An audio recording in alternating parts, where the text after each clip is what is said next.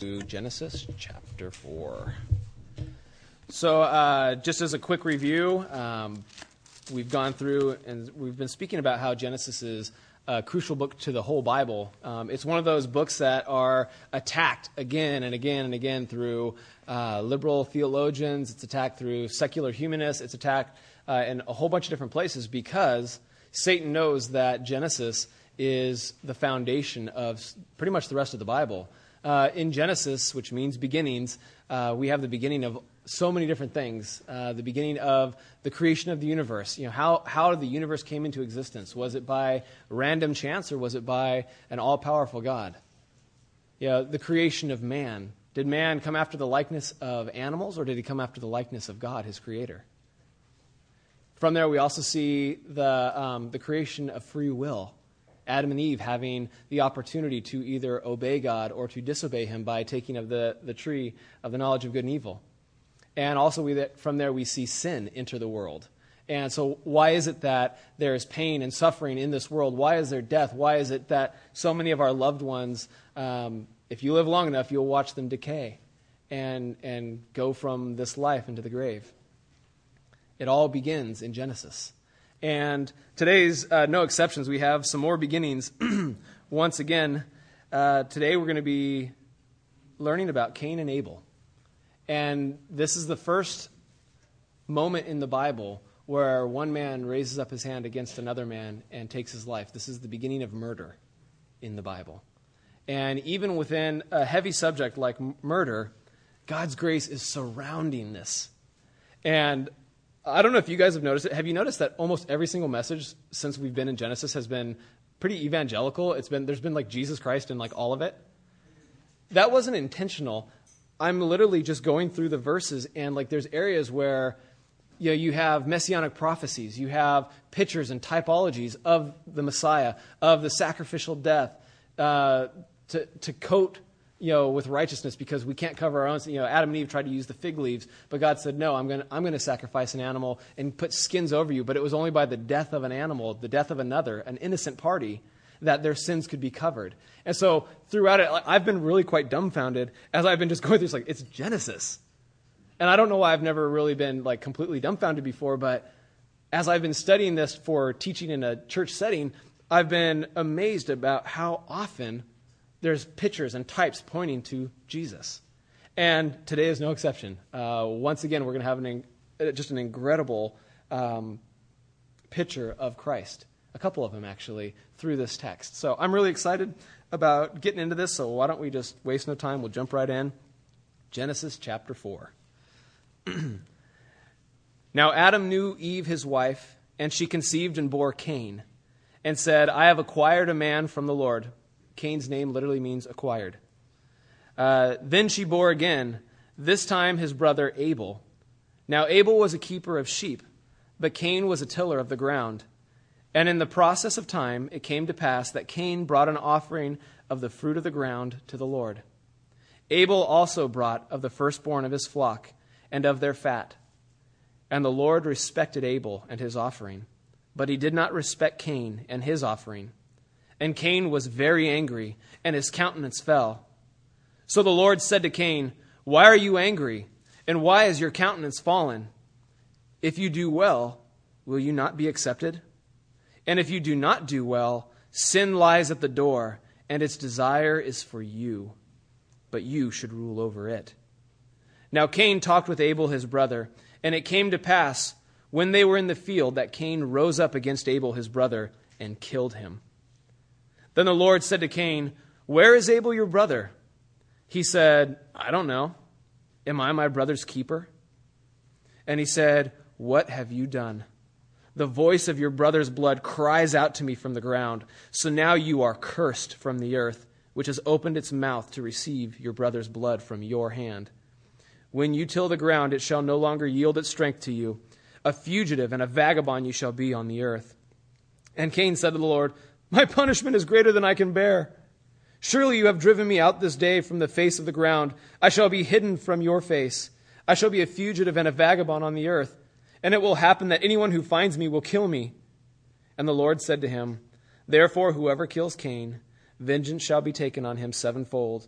And the Lord set a mark on Cain, lest anyone finding him should kill him. Then Cain went out from the presence of the Lord and dwelt in the land of Nod on the east of Eden. And Cain knew his wife, and she conceived and bore Enoch. And he built a city and called the name of the city after the name of his son, Enoch, which means teaching. To Enoch was born Irad. Irad begat Mehujael. Mehujael begot Methushael. And Methushael begot Lamech. Then Lamech took for himself 2 wives, the beginning of polygamy. The name of one was Ada, and the name of the second was Zillah. And Ada bore Jabal, and he was the father of those who dwell in tents and have livestock. His brother's name was Jubal. He was the father of those who play the harp and flute. And as for Zillah, she also bore Tubal-Cain, an instructor of every craftsman in bronze and iron, and the sister of Tubal-Cain was Naamah. Then Lamech said to his wives, Ada and Zillah, hear my voice. Wives of Lamech, listen to my speech. For I have killed a man for wounding me, even a young man for hurting me. If Cain shall be avenged 7-fold, then Lamech 77-fold. And Adam knew his wife again, and she bore a son and named him Seth. For God has appointed another seed for me instead of Abel, whom Cain killed. And as for Seth, to him also a son was born, and he named him Enosh. Then men began to call on the name of the Lord. Wow, 2 murders already.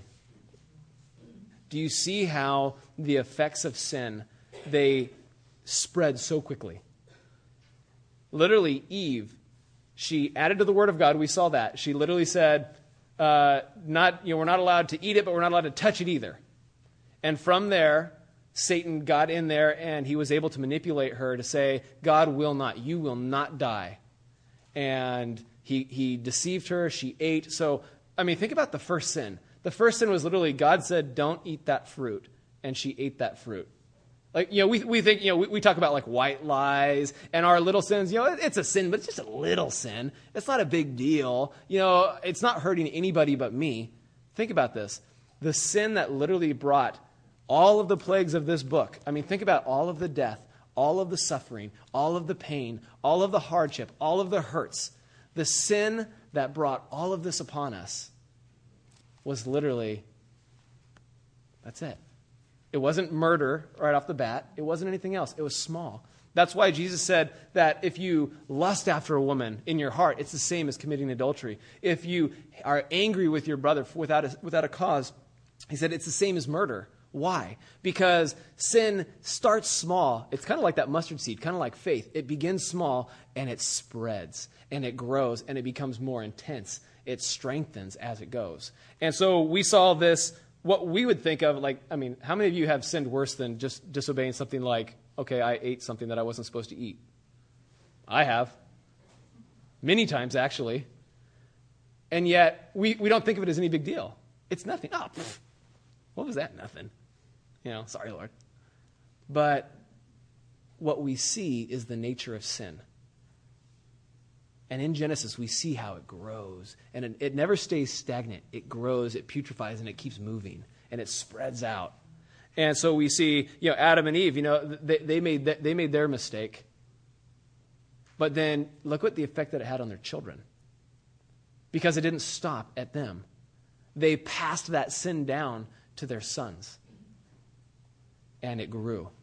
And within the first generation, murder. Of the first 2 sons, literally the first son of Adam and Eve committed murder.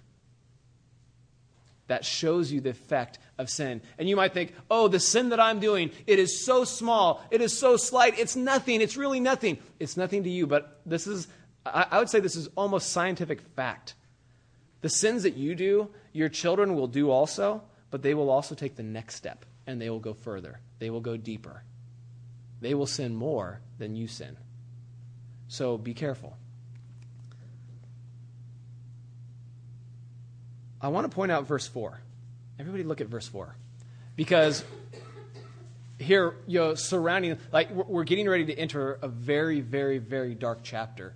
But before you enter into the darkness, there's some beauty. There is some great hope.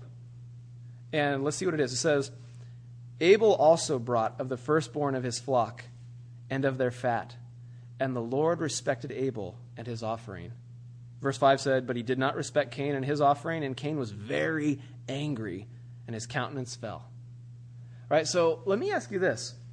Why was it that God received Abel's offering as opposed to Cain's?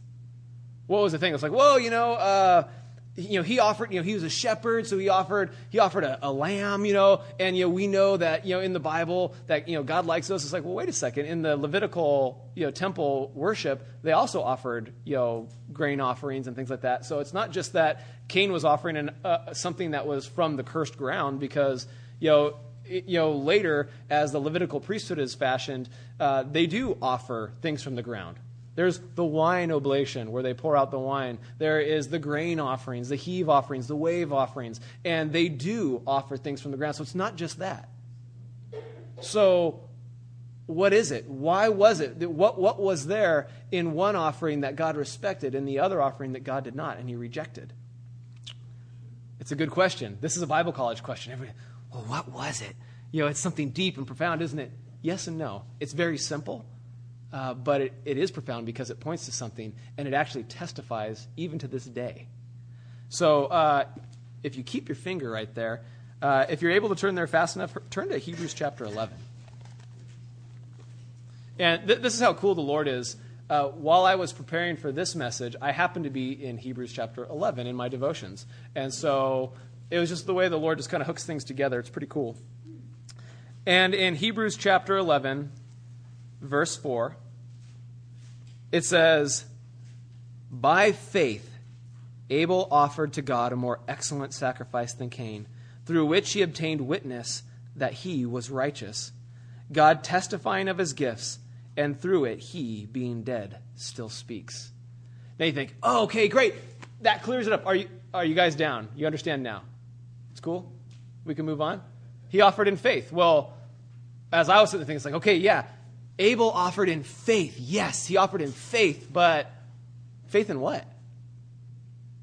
What was his faith in?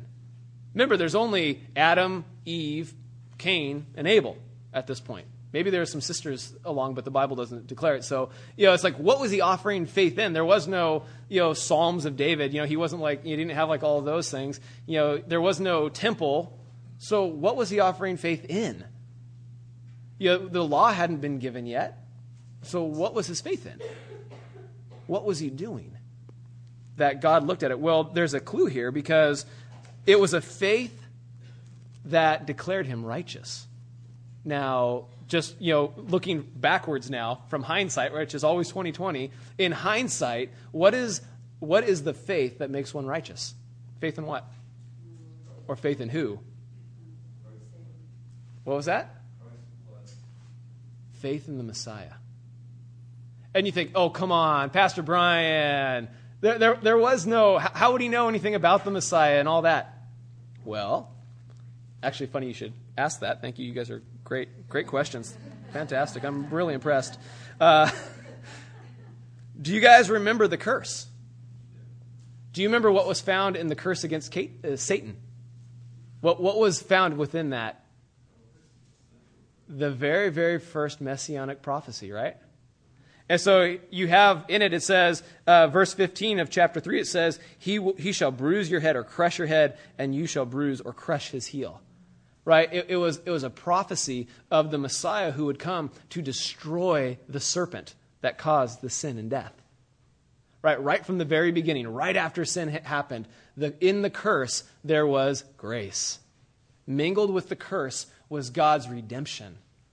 And so then you have just a little bit after that, you had Adam and Eve, and they had their little fig leaves going on, and they might have been fancy fig leaves, who knows? They were like the perfect man, the perfect woman. So, they could have been like really, really high-tech, fancy ones that would be the height of fashion today. I have no idea. But God said, it's not enough to cover your sin.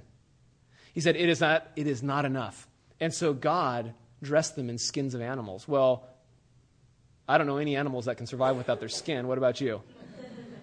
Right? And so, literally, Adam and Eve had to literally watch God slaughter an animal for their sin. No, that sounds quite a bit like the Levitical priesthood, huh?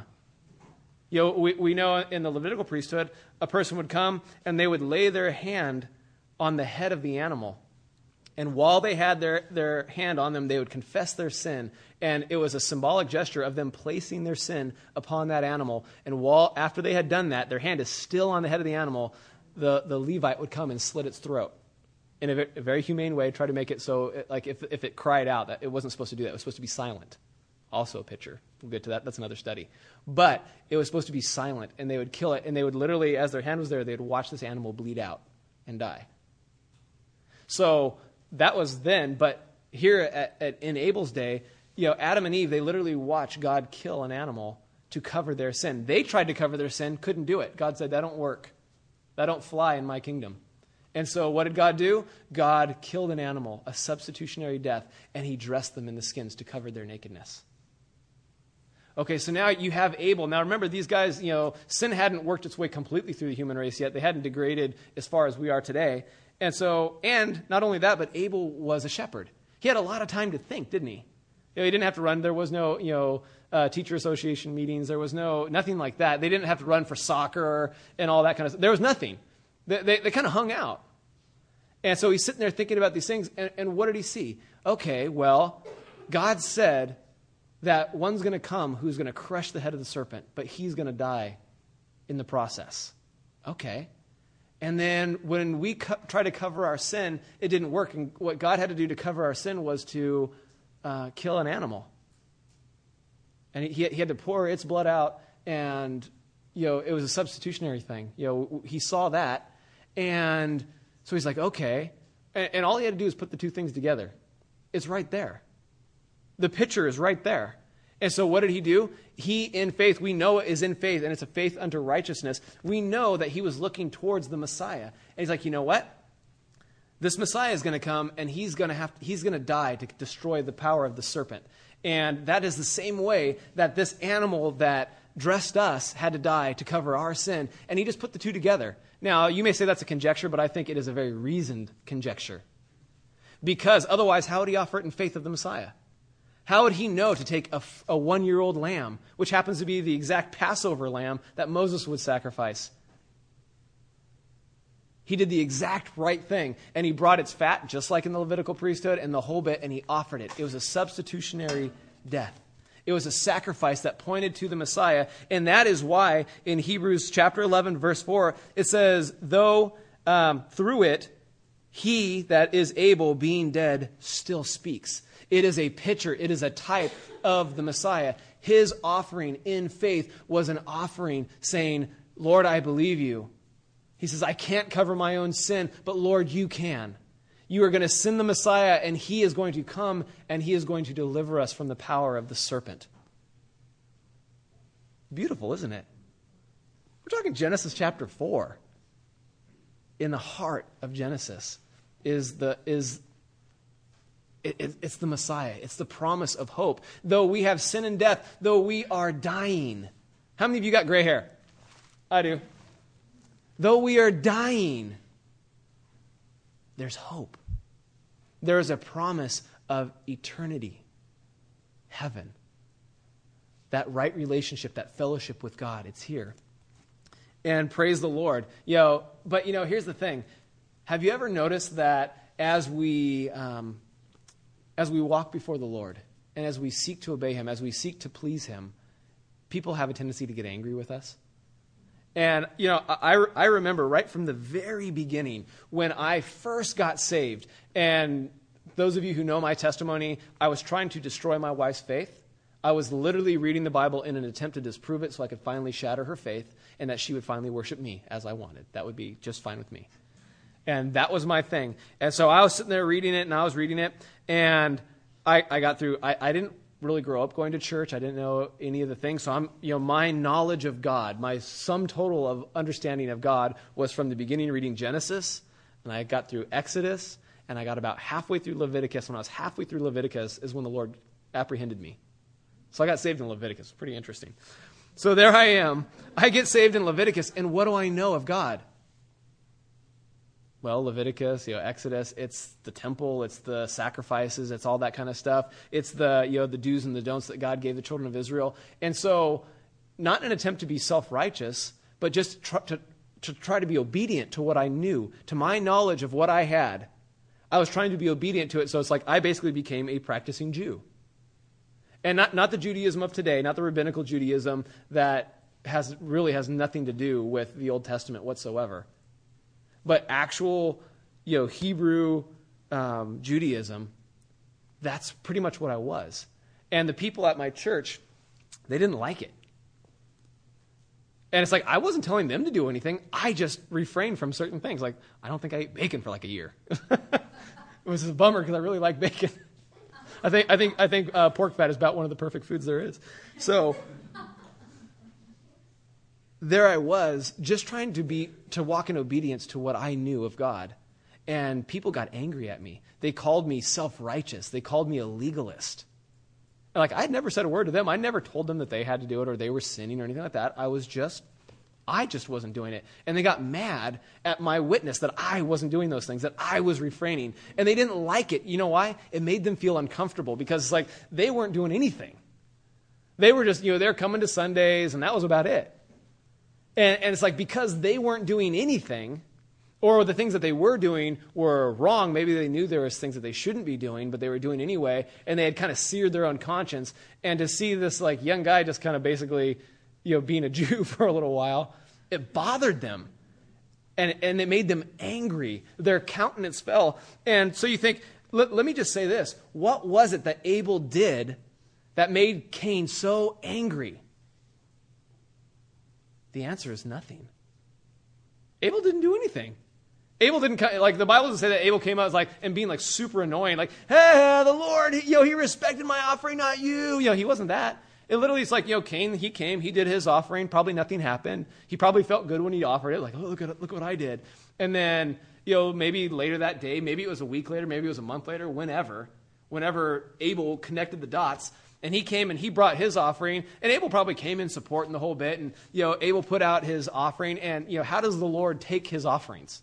We know it from the Bible. How does the Lord take his offerings? It's a pretty showful thing. Fire from heaven. Whoosh. Right? And more than likely, it's probably lightning. So really bright and like, whoo, right? Just like coming down. And I bet Cain was just like, right? Because, he came with his fruit and his grain. He set it down and like that. And he did his thing and it was all good. And he went away happy. But then, Abel comes and he got shown up, right? He comes, he sets down his lamb. It's like, boom, barbecue. And it's like, whoa. And Cain was like, that didn't happen for me. And it says that he got very angry. He was very angry because God received Abel's offering. He testified, and it's like you could see like that sibling rivalry, that jealousy kind of like stirring up. Why is it that God preferred her? Why is it that God preferred him? Why is it that they get all the breaks? Why is it that I have to work so hard? Abel, what does he do? He walks around and lets his sheep eat. So what? Big deal. I have to sit there. I have to break up because, the ground bears thorns and thistles now. I have to dig out the weeds. I have to break up the clods. I have to plant the seed. I have to, wait for it to rain. Then I have to harvest it all. Then I have to ... What does he do? He sits around doing nothing. Sounds kind of like Mary and Martha, doesn't it? And the Lord receives his offering. He got angry. He was upset. And when we choose to follow the Lord, when we know what is right, and when we choose to make that I am going to be obedient to what I know, to the revelation that I have, I am going to walk with the Lord. Guess what? There's going to be people who hate you. People in your own family may hate you. People in your friends, people in your church may hate you. It happened to me. They don't like it. You make me feel uncomfortable because you are, and like I got called extreme. I was called a radical. It was like all sorts, any name that you can think of. It was the radical, the extremist. It was the legalist. It was the Pharisee.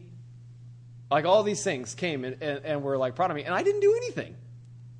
I was just enjoying my Lord. I was stoked to be saved because I knew that I deserved death. And so Cain was jealous, and Abel didn't do anything. He didn't do anything to deserve being murdered. But notice at this time, verse 6, because Cain's, he was very angry and his countenance had fell, so he's probably like moping around, all angry and upset. And so the Lord said to Cain, it wouldn't be cool. I mean, this isn't a day when God still just spoke to people, right? I mean, was God there in like standing in front of him, talking to him? Was it the voice? Who knows? But it's like this is a straight up sentence. This isn't like a feeling. God is talking to him, and the Lord says to Cain, "Why are you angry?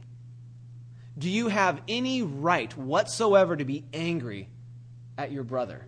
What did he do? He has done nothing against you."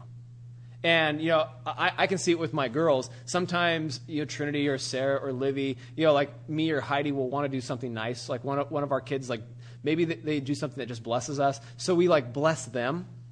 And then the other kids will, it's not fair. Why do they get to have this? And I've literally actually stopped Trinity and said, Trinity, I said, you shouldn't be jealous that, Livy got this, but you should be rejoicing with her. Like, how great, Livy, that's awesome. Mommy and Daddy gave you that. That just shows how much he loves you or how much Mommy loves you. But we're not, what's our natural reaction? That's not fair. Right? The ongoing joke is that, Jesus loves you all, but I'm his favorite. You talk to Pastor Joey, I never have a bad day. You talk to lots of people, that's kind of like an inside joke. But, that's something that could actually that could stumble somebody. It can make somebody angry. And you know what? I will confess, I feel like God's favorite. I know I'm not. I know he loves you just as much as he loves me. I know he died on the cross for you just as much as he did for me. And you probably did less in your pre-Christ life than I did. But you know what? I'm aware of heaven. I'm aware of what I deserve. I'm aware of Gehenna, the lake of fire and torment, right? But God still shows his grace to me. And you know what? It feels like I'm his favorite. He makes me feel like I'm his favorite. And I hope you feel that same way. Because it's true. It's true. We should all feel like we are the favored child of God.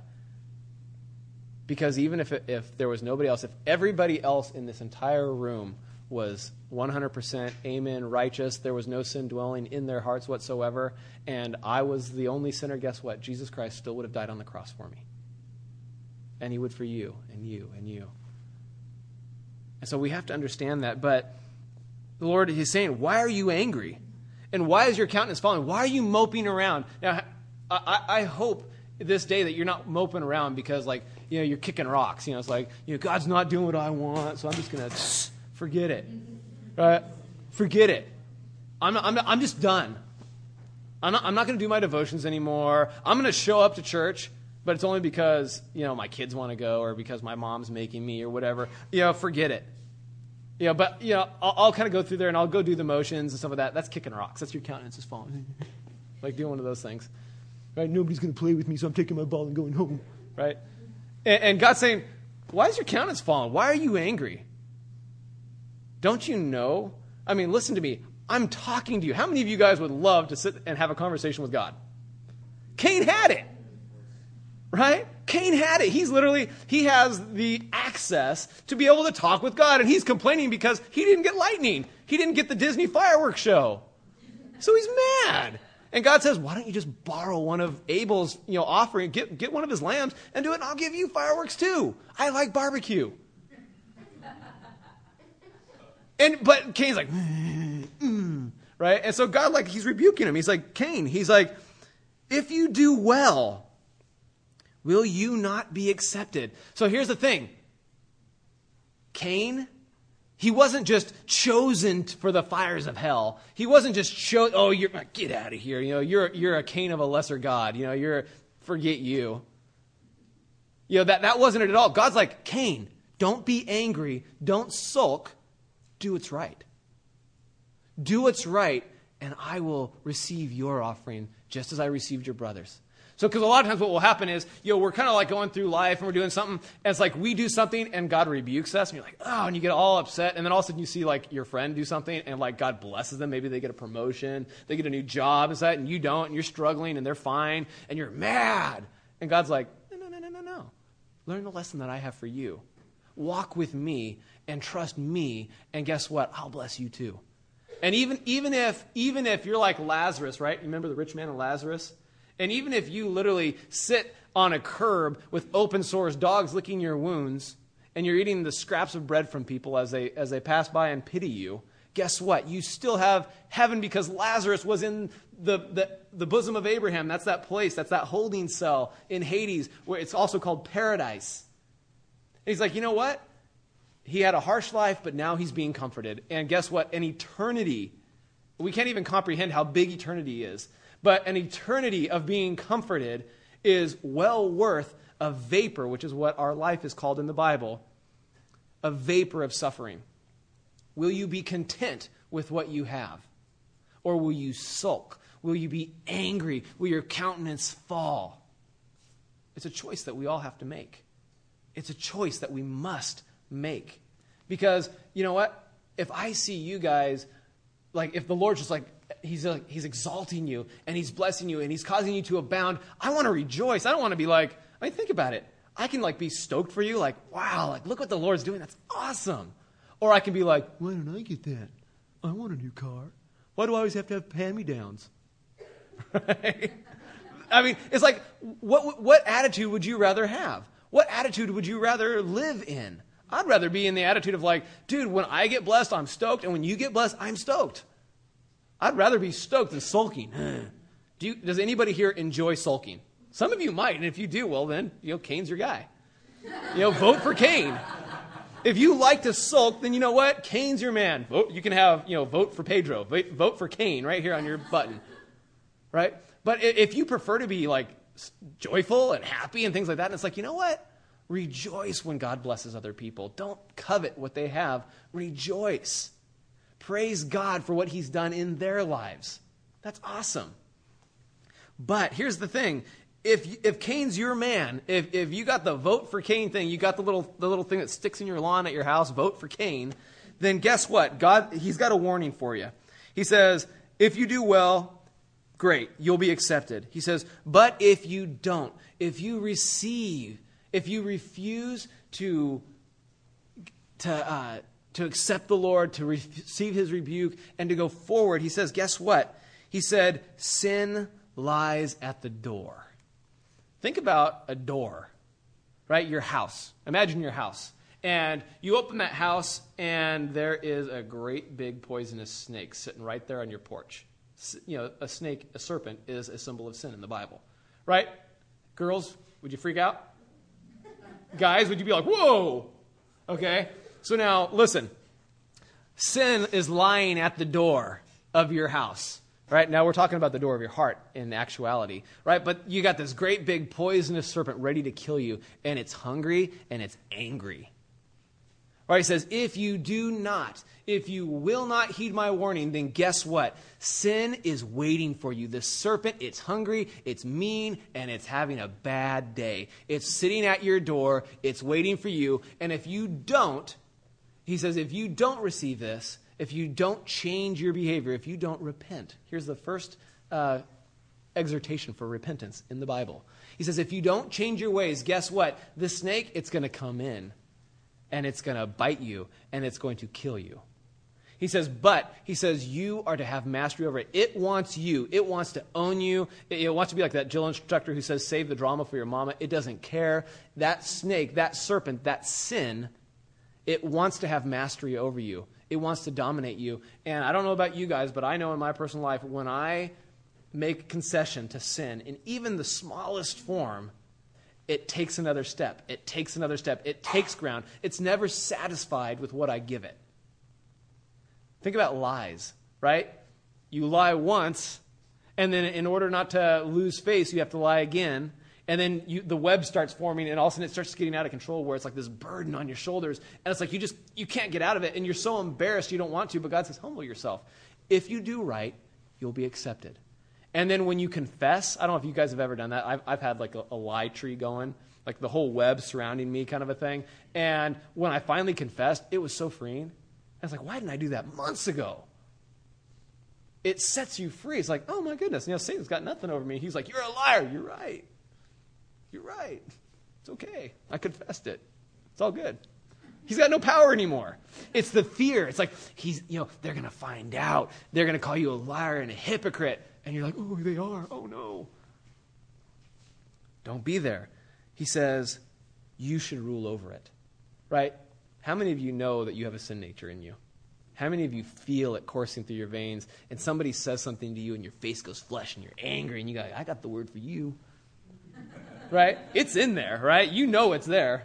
You know what you should do. You know what you should say, but, boy, you got something in there that says, no, I want to say something else. And it doesn't start with God bless you, my brother. Right? We've got it in there. But God is telling Cain, and he's telling us, he says, guys, you got to have mastery over it.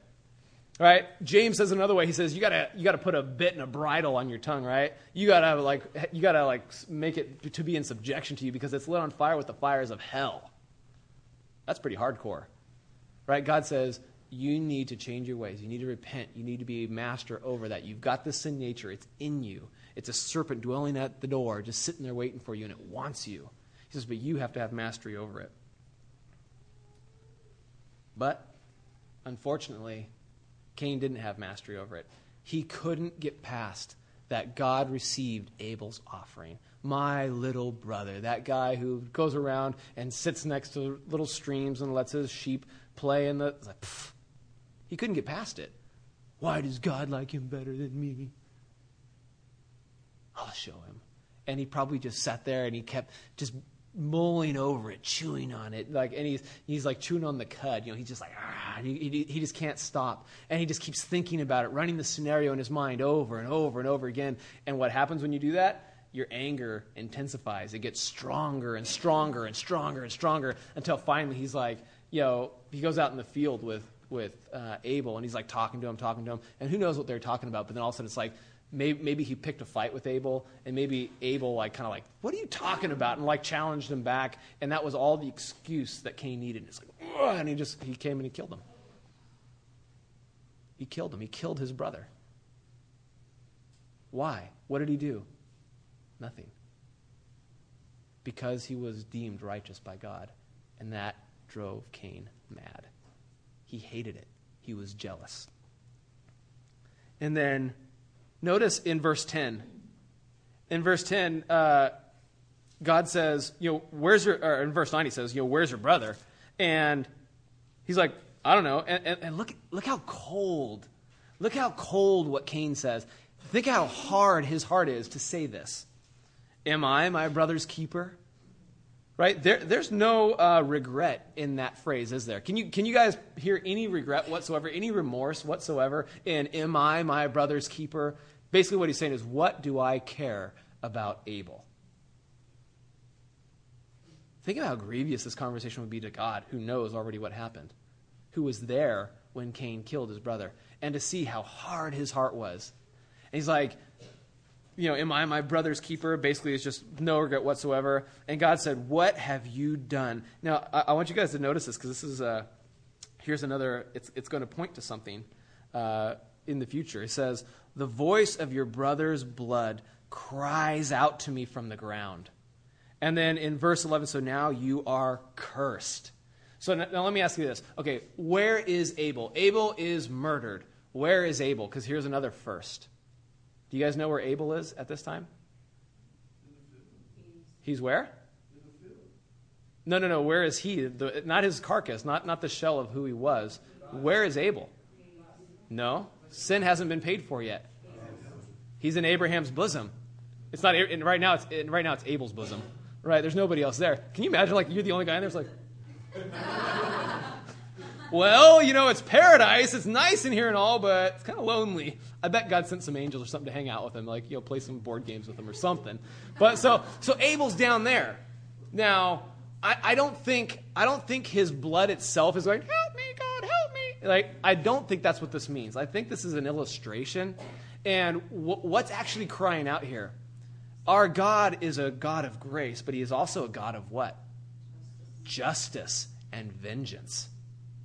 And God, knowing that Cain gave in to sin and killed his brother, God's justice is crying out. And what does God's justice cry out against sin? Cursed are you. You must die. The wages of sin is death. God is a righteous God. He is a righteous judge. And to murder his brother without a cause, God's justice is crying out. Abel's blood is crying out, cursed are you, Cain. Vengeance is mine, declares the Lord.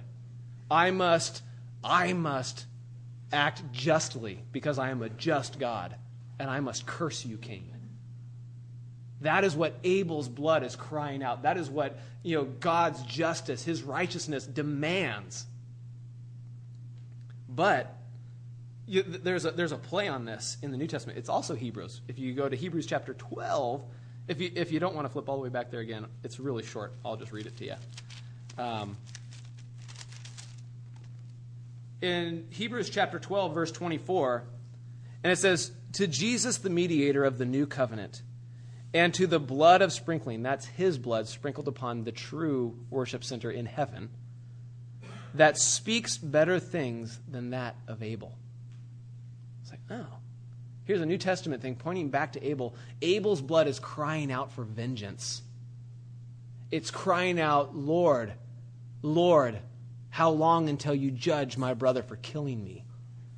Lord, take vengeance for me. Abel's blood is crying out from the ground, vengeance, Lord, vengeance. But not so with Christ, not so with the Messiah, not so with the actual, remember Abel's the very thing that made him righteous?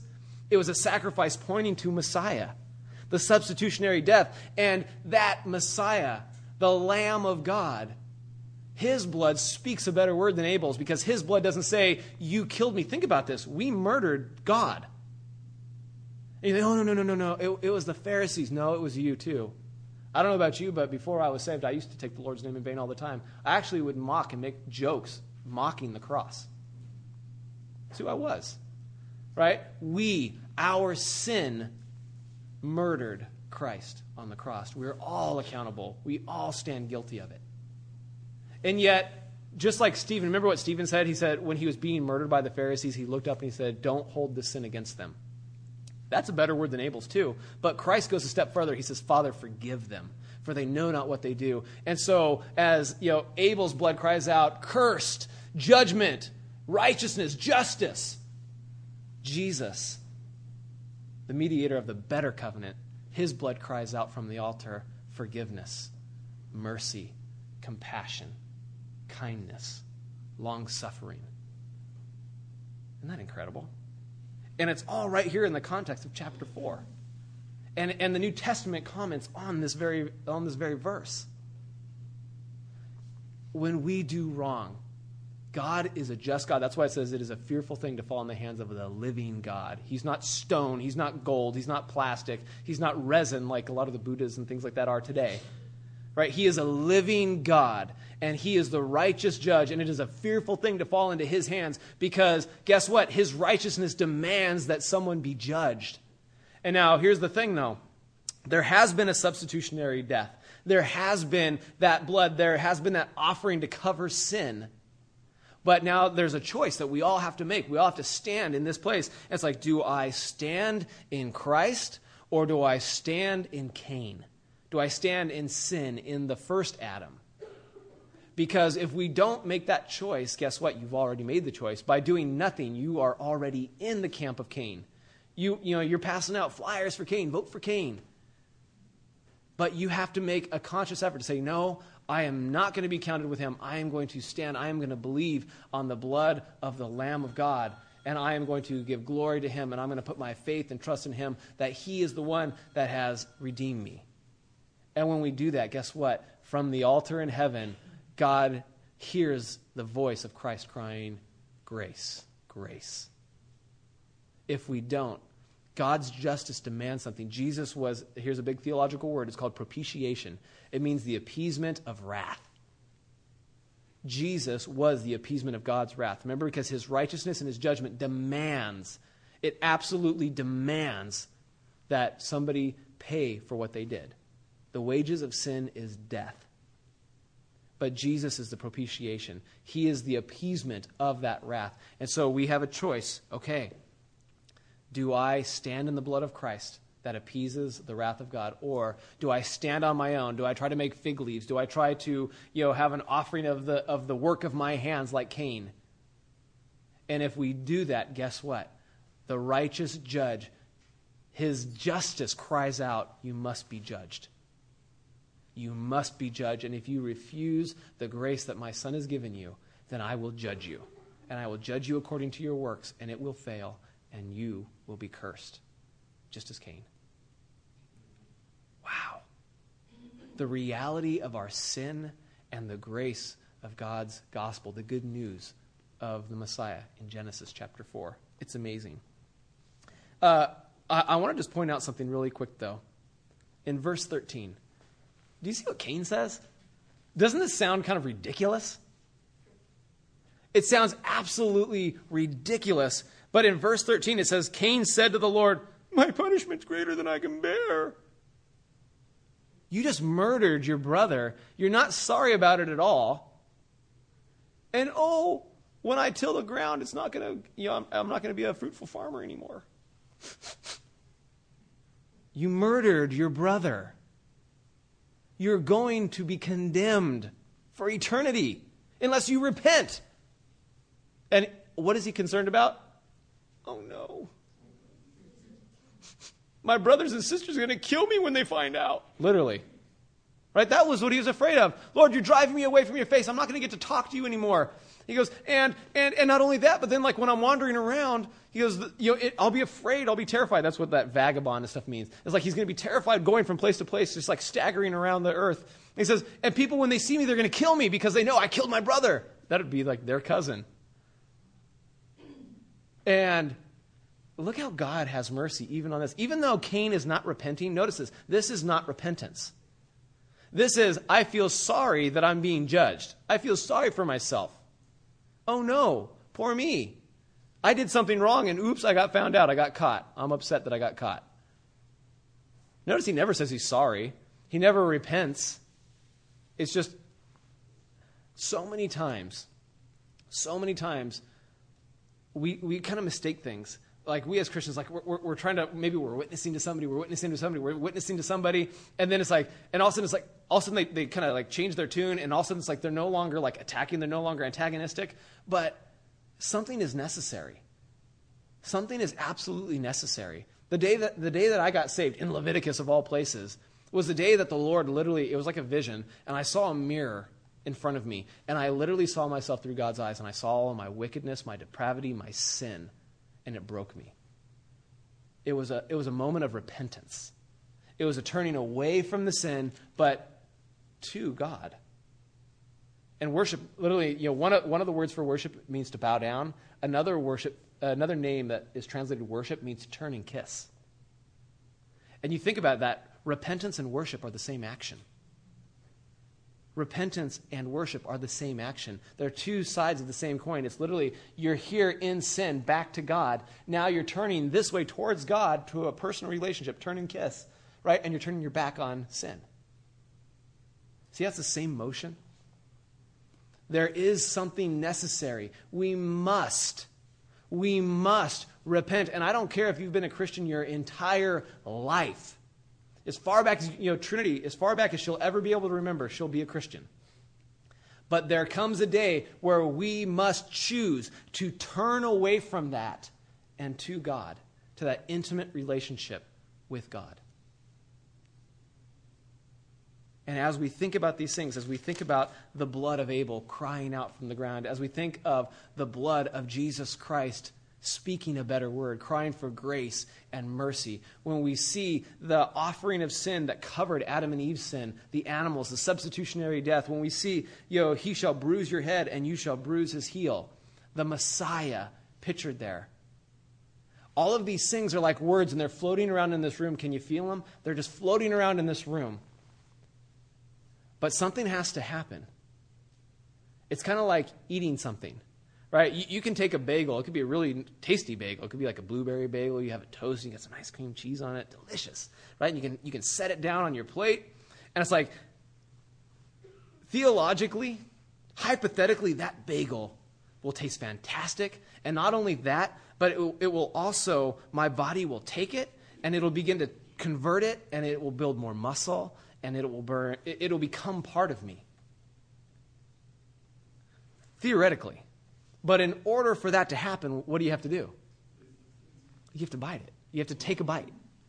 And these things, your relationship with God, your relationship with Jesus Christ, our Messiah, it's floating around the room. The repentance from dead works. It's floating around the room. It's theological concept. It's ideologies. It's around here. But something has to happen where you have to take it and you have to make it a part of yourself. That's repentance and worship.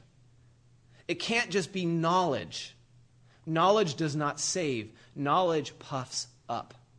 Puffing up is an act of putrefaction, rottenness. And that releases gases, which makes things puff. Okay? Just knowledge will rot you. It will rot your insides. But there is no life in it. We have to take of the gospel of Jesus Christ. We have to receive it into our hearts. We have to walk in it. Jesus said, if you obey my commands, you are my friend. If you obey my commands, you remain in the Father's love, even as I have. And now, this morning, we're looking at communion. And I couldn't have planned this. I'm not that smart. Cain and Abel, his offering for sin, his blood, Christ's blood, crying out. And this morning, we're going to partake of communion. And when you see that bread, it is the heel of the Messiah who stomped on the head of the serpent to destroy its power and who died in his place. That's the cracker. That's his body, broken for us.